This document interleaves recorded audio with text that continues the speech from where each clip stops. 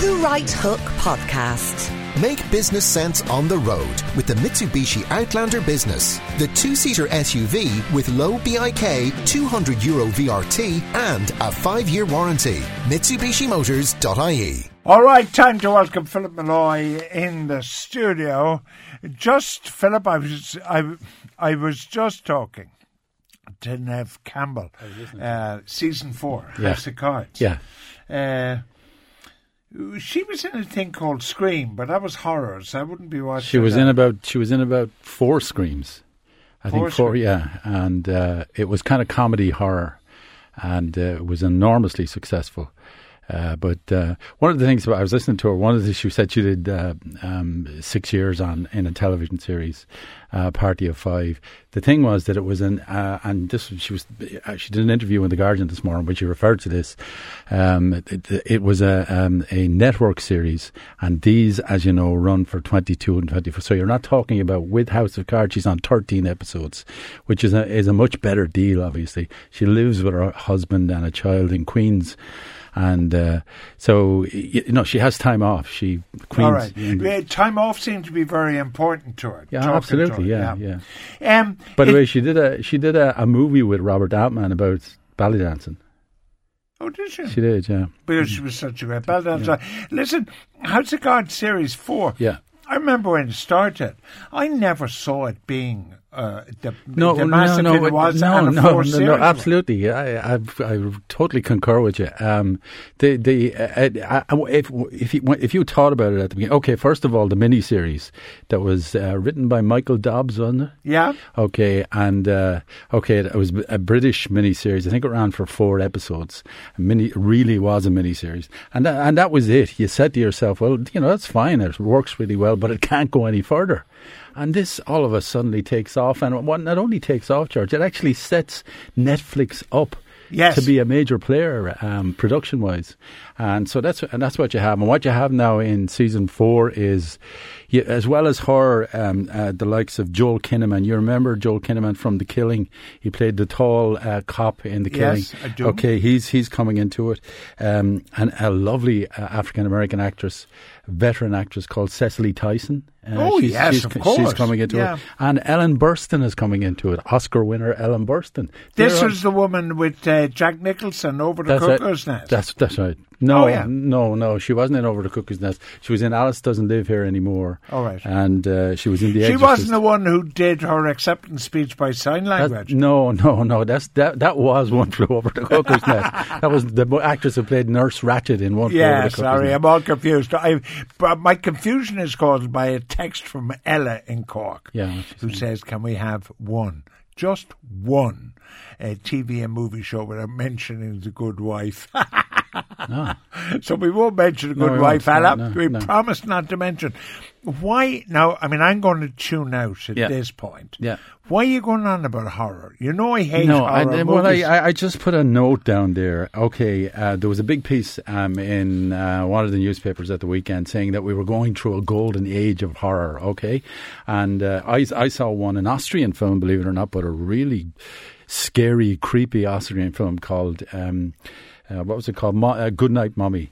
And there's one out in America at the moment, opening here, I think, at the end of March, called The Witch, which has been hugely successful critically and commercially. And last year we had a couple one from Australia called Babadook, and the other one, It Follows. And these are they're small, George. Some of them are made, the one that is, the Good Night, Mommy is made in practically a single location, and they're all enormously successful. So what I thought was we'd throw it out there. Do people feel that we are going through a golden age of horror? What recent horror films have impressed people, and maybe why? I never recovered from the alien, from the thing jumping out of the fella's chest. I've never recovered. Ridley Scott is doing a new Alien at the moment, and he said he will have a sequence in it that will equal that. So right. Now, what's this about Truffaut and Hitchcock. What's that about? Yeah, that's really interesting. In 1962, Francois Truffaut, who was one of the leaders of what was called the French New Wave, which was a whole kind of new approach to cinema, he wrote this. Francois Truffaut, he wrote to Alfred Hitchcock asking him to do a long interview. Hitchcock was very taken with the letter, invited him to Bel Air. He went there, and over the course of, I think it was 8 days, they recorded this book-length interview. And Truffaut's concern was that in France and among the New Wave and the people that he associated with, Hitchcock was considered to be a great artist, whereas in America he was seen as a mere entertainer. So Truffaut wanted to change that. And what they did was, as I said, they did this book length, he did 30 hours of interviews, as I say, over 8 days. Truffaut, one of the interesting things about it, didn't speak English. So the moderator was the interpreter between the two of them. Now, a man called Kent Jones, he has done a documentary on, first of all, the build-up to the interview, then the relationship between the two of them.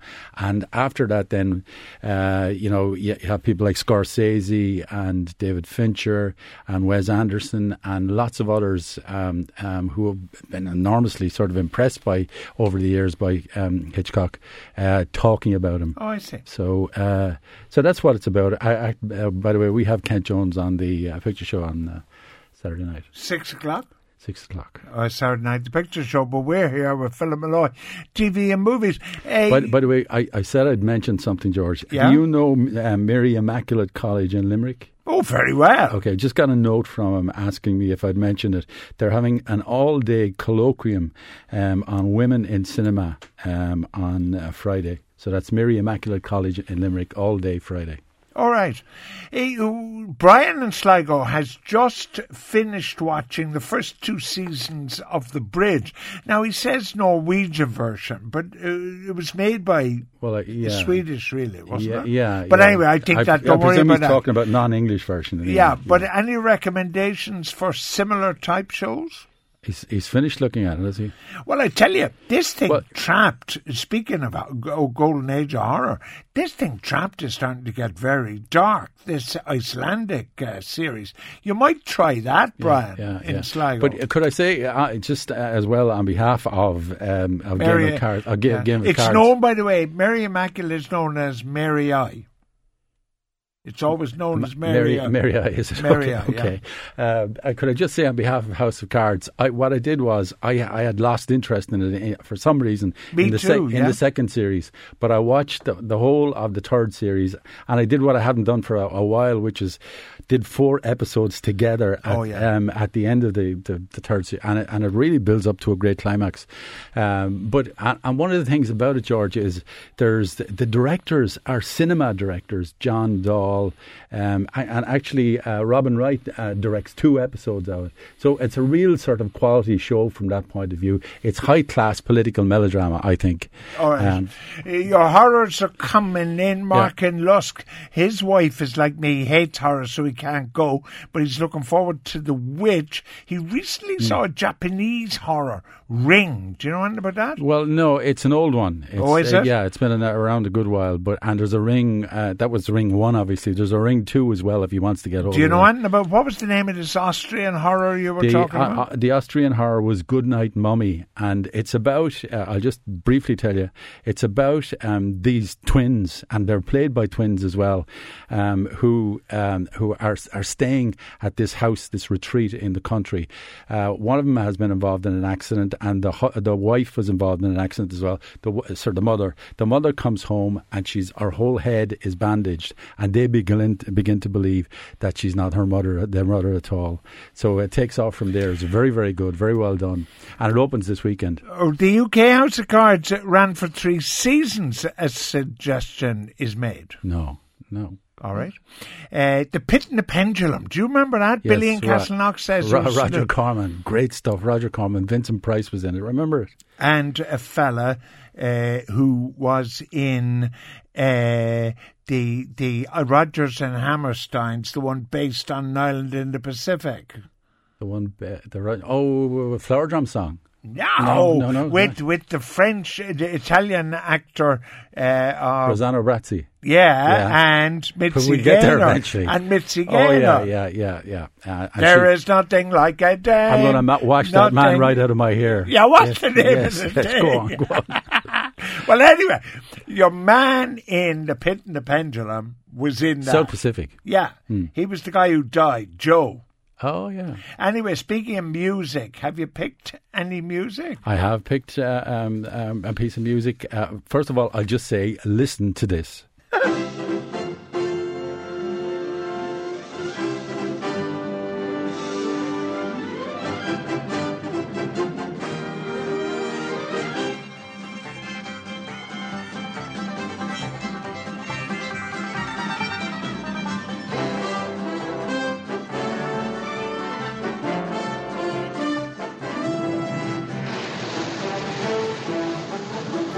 All right, that's a cowboy movie. That's for definite. Well, it's a kind of a cowboy movie. First of all, it's called Oklahoma Crude. All right, and it was written by Henry Mancini. You wouldn't associate that kind of thing with Henry Mancini.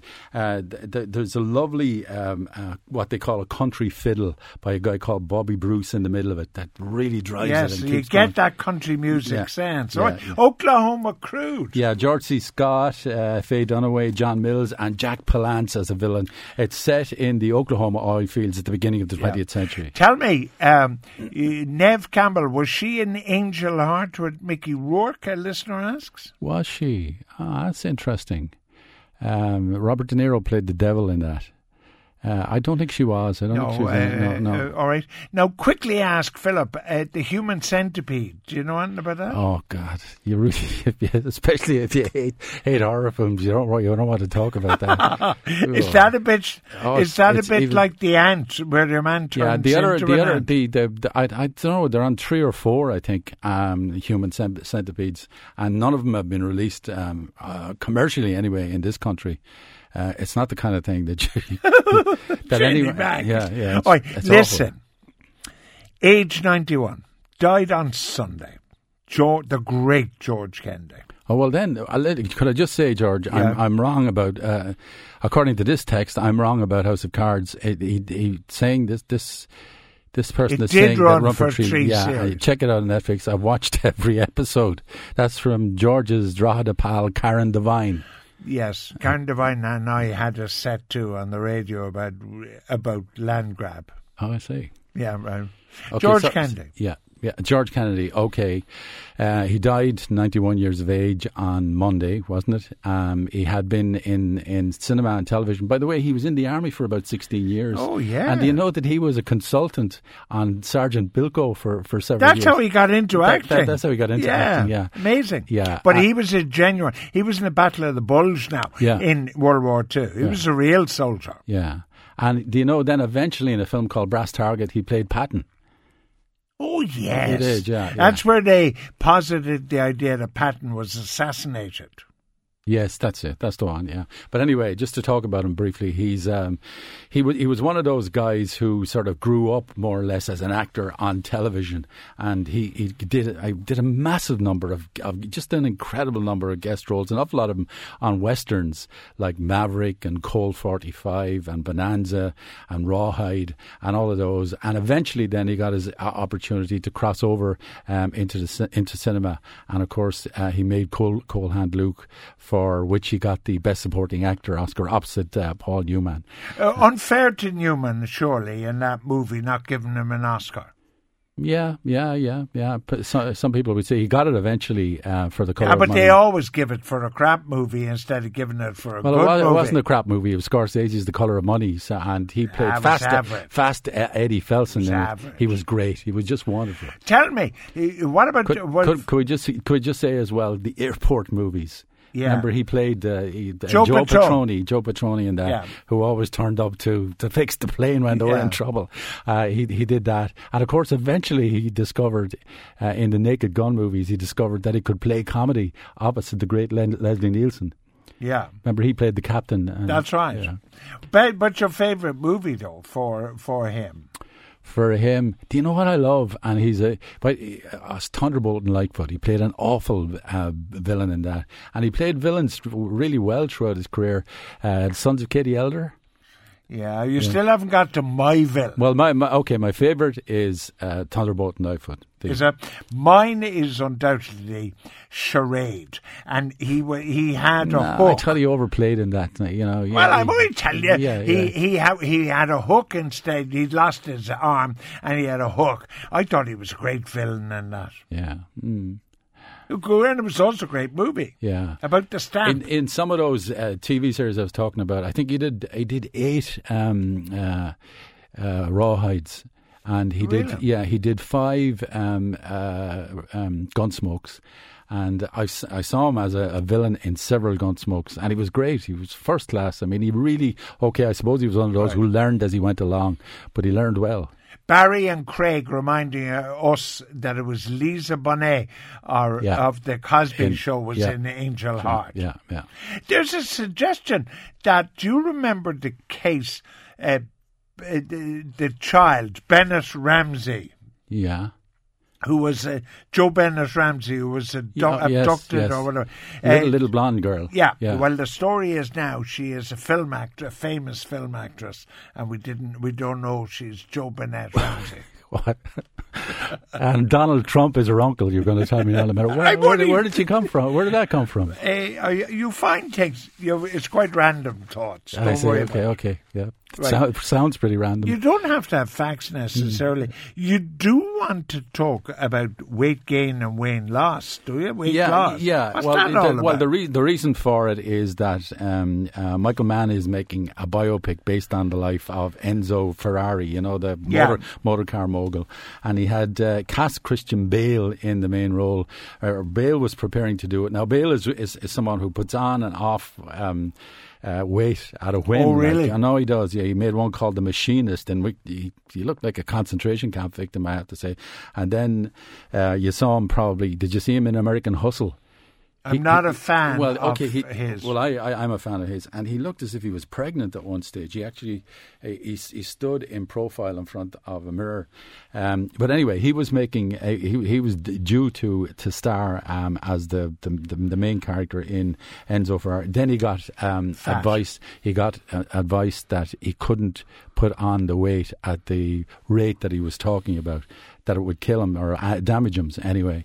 So he decided he had to pull out of it. And what's happening now is that Michael Mann, the director, is looking for someone. They want to start shooting now in the spring, and Michael Mann is looking for someone who has the weight. Who won't have to build up to the weight, who actually is big and heavy enough to. Well, I think a lot of movies it's too much about the person looks like the person they're playing, instead of, as Olivier would say, just act. Yeah. You know what I mean? Yeah. Finally, before you go, you stayed up all night for the Oscars? Yeah.